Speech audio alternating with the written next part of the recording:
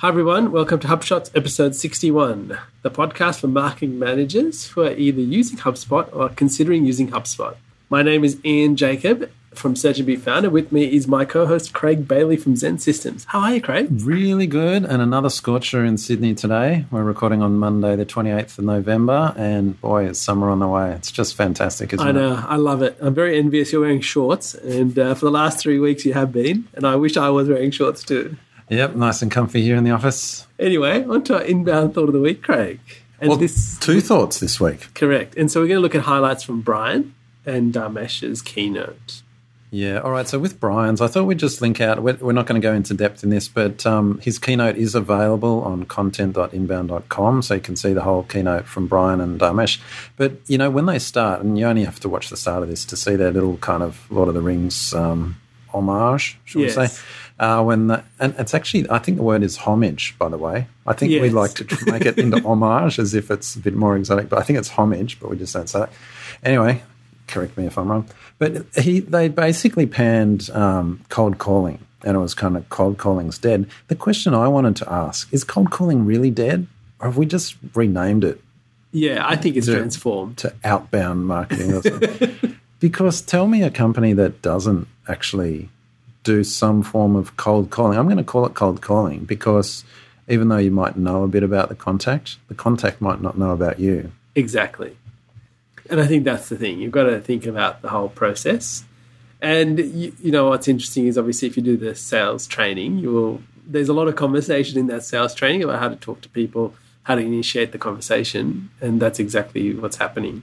That's right. And you've nailed it there because I think the point we're making about this for marketing managers is that it's not that you shouldn't pick up the phone or sales shouldn't pick up the phone and be talking to prospects. It's the attitude that they go into when they pick up the phone. It's not about calling and blasting.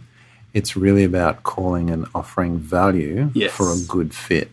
So I think that's really interesting. So one thing I wanted to also highlight is that we have to change the way we think about it. And I think you made a really good point about what would happen if someone called up. Like we've had quite a few people calling us up over the last couple of weeks, offering their services and products. And how do we treat them?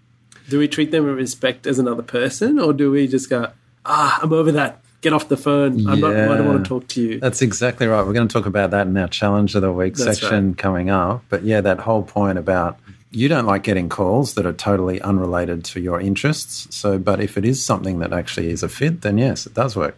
Yes, and our second inbound thought of the week, Craig, is going to be looking at Gary Vee's trip. So this is a video that from the Daily V, and it was really about his trip. And I was really when I watched it, I was like, wow, it's like it kind of gave us all the precursor and postcursor to his keynote on the first day, and I really enjoyed watching it to just understand that journey that he took. And wasn't it really interesting how I was telling you how he was actually at the back of the hall, walking through, looking, feeling the atmosphere. He actually talked to a few people, had selfies with them. And I thought, wow, he really kind of got into the whole thing and was really trying to understand who are the kind of people that are here before he even got up on stage. Yeah, it was excellent. And just to go back a step. So we're talking about Gary Vaynerchuk, who gave the opening keynote. Now, you mentioned the Daily V. What, for our listeners, is the Daily V? So that's his little show of his day-to-day, whatever he gets up to, and he's got someone following him around. And I've really enjoyed it. I think it used to be almost every few days, but I think I got an email, and I think now he's doing one pretty much every day. So right. So this is his YouTube channel primarily. Yes. Yeah, so you can go to YouTube, subscribe to his channel and get his daily updates. And we've got a link to the one that talks about his trip to Inbound and just all the activities he got up to on the trip and then during and then before going on stage. Fascinating. Yeah, very fascinating. So I'd encourage you to watch that and learn a few things. All right, and a final inbound thought. We'll just preempt. We've got some interviews coming up in the next couple of weeks with some of the HubSpotters talking about e-commerce. So that'll be very interesting for listeners if you're running e-commerce stores. That's right. It'll be very interesting. I've had a good chat with some of the guys from Revenue Conduit while I was away, and it was really fascinating how this is a whole other area that HubSpot's venturing into and what impact the marketing system's going to make on that world. So stay tuned. All right, onto our HubSpot feature and tip of the week, Craig. Now, we talked about lead flows a week or two ago, post inbound. Yeah, well, we talked a little bit about HubSpot Marketing Free. Correct. Which is part of their growth stack. So the marketing side and the sales side. Now, part of Marketing Free, which is really a rebadged lead-in, yes, as we discussed last episode, is they've got this piece called lead flows. Now, you can get this in lead-in, and you can also get it if you use HubSpot, so you're a full marketing customer. And that's actually the piece I wanted to talk to about today. So we discussed Marketing Free last week. This week, we're just talking about a part of it for actual existing paid HubSpot marketing customers. Correct. Now, what it is, it's actually a pop-up, I guess, in a sense. I prefer the slide-in option from the bottom right. And it's just a nice way of creating a form that then slides in on the page. Now, what's really nice about this, if you're using HubSpot, you can just enable it. I think you go in your integration settings. Is it integrations or maybe it's product add-ons? Yeah. I think you enable it. And then it appears under your content menu as lead flows, which is interesting. I actually think it's probably better under contacts because when I think about lead flows, I think of forms. Correct. I think about HubSpot, when they think of lead flows, they think of CTAs. So that's why it's under content. So I get why they're doing that. But I think of it as forms. And it's really a form that slides in and someone fills it out. You can actually reference it like any other form. So you can create a smart list based on a form. You just look for your lead flow form submits, things like that. You can trigger workflows from it. Appears in their timeline. Now, I think it's really good. I was a bit harsh on Marketing Free last week, but this piece, lead flows, I think is really good. And I would actually say to anyone that's got HubSpot, start implementing lead flows in addition to your normal CTAs. Yep. I actually spent the weekend going through a few of our customer sites, putting lead flows on all of their main pages. So one of the things I really like about these lead flows, these slide-ins, is you can target which pages they appear on. And so the approach that we're actually doing with customers now is we're actually specifically tailoring calls to action per page and per post, as opposed to, say, per category kind of thing. So we're getting very specific and targeted. We're creating individual lead flows for individual pages because that targeting is there. And I think that's the next step, that whole detailed targeting of calls to action. So, Craig, give me a little example of a lead flow that you created. We work with technology companies, and so they have a number of ebook assets. And so what we're doing, say, if they sell, they've got an intranet software piece. If they've got a blog post that's very popular around collaboration. So we've actually targeted a lead flow just to talk to collaboration interests and promote an asset specifically targeted to that, as opposed to a general banner that appears at the bottom of, say, blog posts and things like that. So it talks to the message on the page and promotes an asset. And so, it's early days yet. We've just put it on the weekend. We've already had, I think I had like 4 leads just come in yesterday on one of their pages on a weekend for a business site. So early signs are good. Yeah. Okay, so that's cool. Now, another tip we have is to make sure you exclude your IP address in HubSpot. So you go to the reporting settings and scroll to the bottom, and you should be able to see. It'll tell you what your IP address, and then just cut and paste that into the list. Yeah, quick reminder, and the reason I'd suggest that is because it affects your conversion rates. So if you've got your staff always on your site, it might make your conversion rates look lower. So we always want a bit better accuracy there. Excellent tip. And you should be doing that with other things too. All right, on to our challenge of the week, Craig.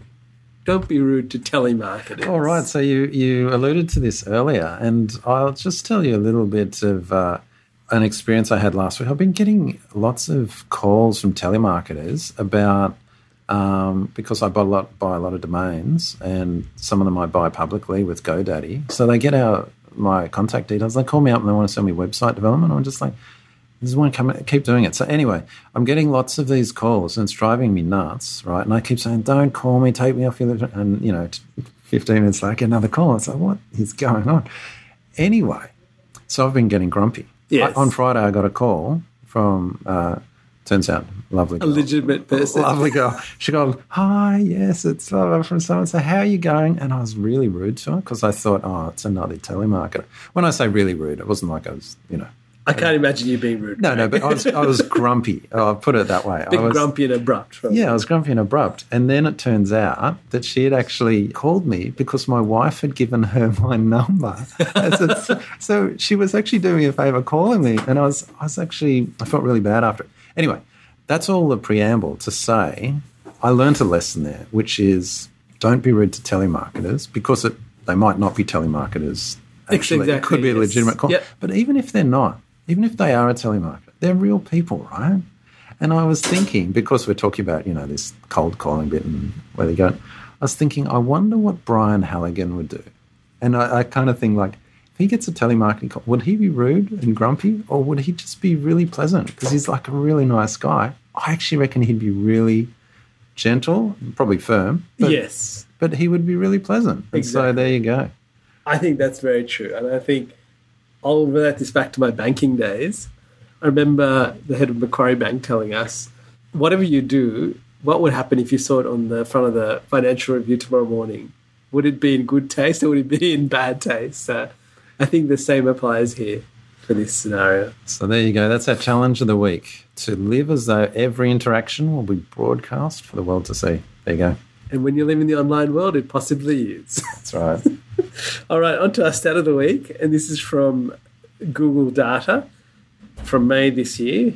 It said nearly 4 times the global search interest is there was a 4 times increase in global search interest for virtual reality over the last year, which is massive. That's a massive increase. So what's your thoughts, Ian, on virtual reality and where it's going? I think there's massive potential, Craig.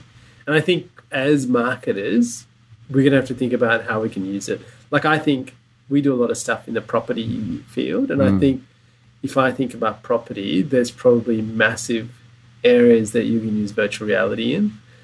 And even I think automotive, for example, there is another example. And that's what people are after. They want to have that experience before even getting out. And I stumbled across something the other day. I think somebody who successfully started selling properties purely using Snapchat. Really? Yeah. Wow. And people not even actually, I think, getting into the property. So, I mean, I don't know, that could be fraught with danger, but, people are going to try things. They're going to push the envelope. And I think that, with time to come, that's what's going to happen. Like, I often look at things like if you've got an Xbox or a PlayStation, like you look at how far things have come and how real things look like in terms of the graphics and experiences. And you think to yourself, wow, this is amazing. Feels like I'm really driving this car. I'm at this racetrack and you're experiencing it and from the comfort of your own lounge room. And that amazes me. It is about the experience, isn't it? So, but you mentioned Snapchat. Are you saying Snapchat is part of the virtual reality piece, or it's just an example of how people like to be immersed in Correct. that? Yeah. Absolutely. Anyway, that's the stat of the week. Nice one. All right, on to our opinion of the week, Craig. And this is a really good article from you about Black Friday buyer's remorse. All right, so we've got a couple of opinions of the week. So the first is mine, and we've recorded this just after Thanksgiving weekend, which I know it's Cyber Monday today, isn't it? It's Cyber Monday today, yeah. And so it's not so big here in Australia, of course, but it's massive in the US, I know. But there's one thing that we have embraced globally, I think, is just this whole Black Friday sales and things like that. Anyway, my gripe or my grumble is that I know you received a similar one. It just seems like for every great offer that we get to take advantage, I received 2 that are kind of like, oh, but I already bought that, and now it's at a discount. Exactly. And I have this really bad response of buyer's remorse that I shouldn't have bought it. And so I think it's really dangerous, actually, for companies all to be jumping on this Black Friday thing, offering discounts, because you're just alienating, potentially, a lot of happy customers. And so in my post, I'm just proposing that if you've got a consumable product or service or something like that, sure, a discount's great because you're going to reuse it and you do get it back. But if it's a one-off purchase, and especially if it's a big purchase, like I bought something for $1,200 and then I got an offer that was for $200. I was just like, man, that really hurt. Yes. And it's a single purchase. It is. I guess because it's opinion of the week, my opinion is that brands need to be very careful about just whipping out the discount card and alienating customers. Yeah, absolutely. Couldn't agree more.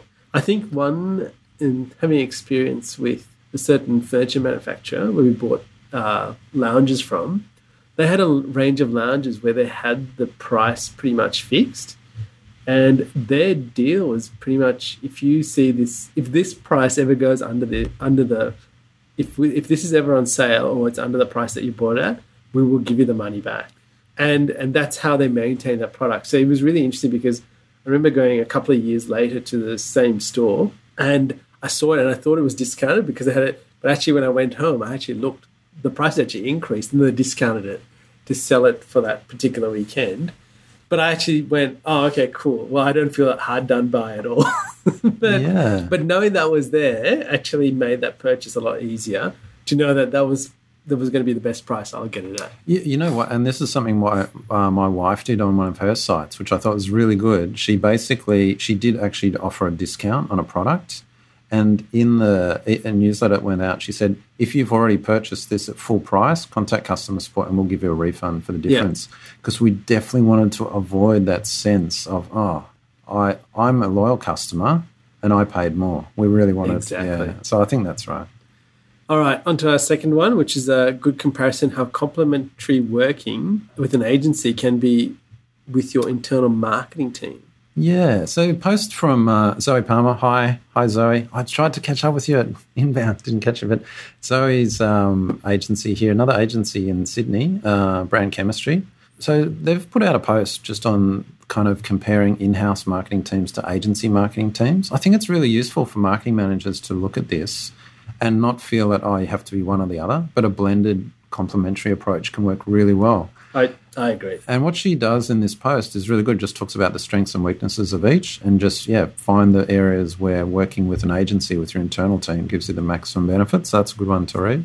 Next, about rented land can be used to your advantage. And this is something on Medium that you discovered. This is a really good insight into how there's a big news site, how they used Facebook during the election to actually use their Facebook page to drive traffic to their website. And they go through their thinking because leading up to they're like, we don't want all our people on Facebook because then we want them coming to the site. So just the way they approached it by providing regular updates on Facebook that then linked through to their website, and they actually drove tons more traffic to their website by embracing Facebook rather than being afraid of it and making it a poor experience. They actually made Facebook's experience really good, so much that it prompted traffic through to their website. We don't have time to go through all the details, but we've got a link there, definitely worth reading. Yeah, and finally, it's storytelling like Tesla. And this was actually on the Read Think part of Medium, and it was about one of the sessions that was at Inbound, which I was at, and it's about the head of sales at Tesla and how he really goes about giving the story and the why. And one thing that stood out to me was that you really understood the why behind what they stood for and believed for, and the rest just flowed from it. And I really loved that because I walked away from that session thinking, wow, nobody that works at Tesla will ever not know why they're here and what they're here for. And so it's a great read. So I'd encourage you to read it. It's actually well written, and I think it really kind of captured the essence of that session that was at Inbound. All right, onto our pro tip of the week, Craig, and this is about optimizing web forms. And so I've pointed you guys to a project template that's within HubSpot. And I think one of the key things that it's been highlighted because I've seen this happen with our portal as well. When we started off and we got really excited, we built forms for everything. And once we've done that, we've kind of gone, oh, hang on, it's a bit out of control. And we now need to clean it up. So really encourage you guys to go and review all your forms and actually look at top of the funnel, middle of the funnel, bottom of the funnel, and actually consolidate those forms or just have one form for each part of the funnel and use the other features within HubSpot to actually push people through different areas and segments and work it out. And also one of the other things I want to highlight was actually using hidden form fields to collect data. So I put a link to that. It's a great piece, but it's another way you can use hidden form fields. And we spoke about this a long time ago. But I think it's a great refresher to just go in and actually see whether you're fully utilizing the Ferrari you have in your garage. Yeah, really good reminders because the forms are super powerful. So totally agree. Good one. Yeah, and talks about progressive profiling and so on. But I think go in, even pick one form this week and do that. And I think you'll be ahead of the competition. All right, onto our resource of the week, Craig. And this is some great landing page examples. It says it's a trend, but I would say, like you rightly pointed out, I think it's more examples. Yeah, I love these kind of articles because it's not so much about, as you say, it's not so much about a trend and where it's going, but it's really about ideas for inspiration for your landing pages. Now, one of the things I've noticed is that there is a trend, I think, towards long-form landing pages for content assets, ebooks and things like that.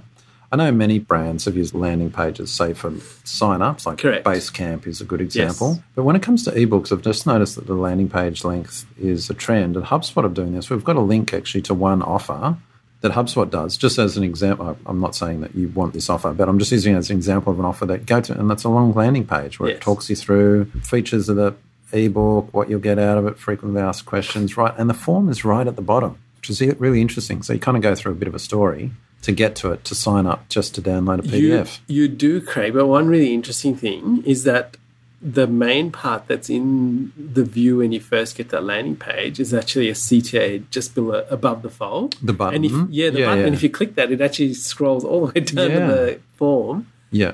So you can get it quickly. So I think that's a really interesting behavior shift when it comes to landing pages and about what's going on. Yeah. Which I find fascinating. So we're actually starting to build longer landing pages now to test them. Yes.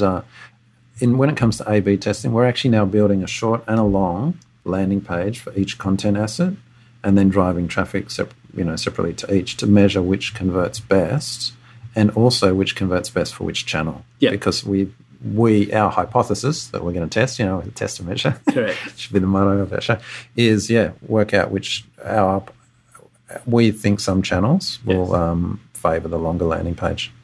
Yeah. So I think it's a great one, and if you want to test it out, I encourage you to do that because you can really see a massive change. Either way, you might see a massive change, but it's a great thing to actually test and understand what people are doing. And I guess the little tip on that is if you're doing that, use something like Hotjar to actually have a look at people's behavior on that landing page. All right, onto our mobile app of the week, Craig. So there's an app that you said, oh, have you seen this app? And I'm like, oh, yes, I do. And we use it all the time. It's called StoreCard, and it's a loyalty card wallet. Why I love it, it gets all these cards out of my wallet and keeps it thin. And basically, it's all in your iPhone or your Android device. So we'll put the links to that. Yeah, so this is nothing to do with marketing, in case you're listening and wondering, right? But this is just a handy app to have. And it all goes back. You know why I think this? Why I think apps like this are interesting to marketing managers and others, because we're going to that mobile-first world. You just mentioned you want to get all those cards out of your wallet. Well, most of us actually don't want to even have a wallet anymore. Correct. We just want to have our phone for everything. Totally off topic here. You know what I found interesting? In Australia, I almost never have to use a card. Correct. I use my phone for everything, like everything. I pay everything with Apple Pay. In the US, I couldn't pay anything with Apple Pay. I had to use a card everywhere. Yeah. I can't remember one place where I could use Apple Pay. Wow, that's very interesting. Yeah. I don't know why I mentioned that. But anyway, getting back, I want to get rid of my wallet. And this app gets all your loyalty cards onto your phone and out of your wallet. So exactly. It's fantastic. All right, onto our podcast of the week. Alrighty. Now, at the risk of promoting our friends too much, it seems like every second episode we either promote John Loomer or Moby and the Inbound Buzz podcast. But I couldn't pass up his latest episode of Inbound Buzz is on SEO, which we've been excited about the last couple of weeks. Moby does a really good summary, not only of the talks from Inbound, but other research, and he's got a bunch of tools and things he uses as well. So recommended listening for any marketing managers if you're not already subscribed to his podcasts. Nice one, Moby. Thank you, Moby. All right, and finally, Craig, onto our quote of the week. This is by Hiten Shah, and he says, "We had a value at Kissmetrics. We still do. It's called Be Better Than Yesterday. Think about what you are most focused on and ask yourself every day, am I getting better at that?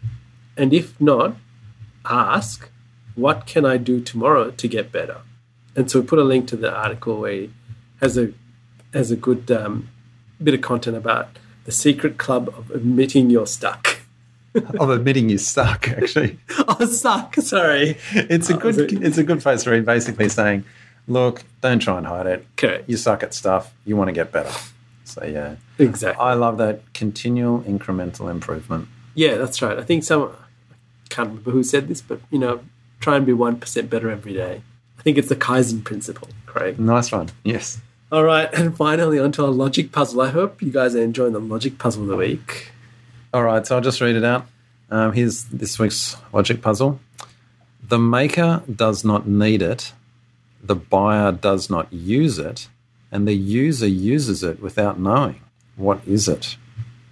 All right, so there you go, logic puzzle. Well, it's been a great episode, Craig. Answer is on the show notes. It's been a good episode. Well, if you'd love to leave comments, give us the answer to the logic puzzle and see what's coming up next week. Stay tuned. Join our Facebook group and you can find the details on hubshots.com. And if you'd like to be part of our WhatsApp group, just let us know. Fill out the form on hubshots.com/WhatsApp and we can join that group. Until next week, Craig. Catch you later, Ian. Hey there. Thanks for listening to this episode of HubShots. For show notes and the latest HubSpot news and tips, please visit us at hubshots.com. All right, Craig, what's the answer? A coffin. You know what? I would have never picked that. But it now makes sense.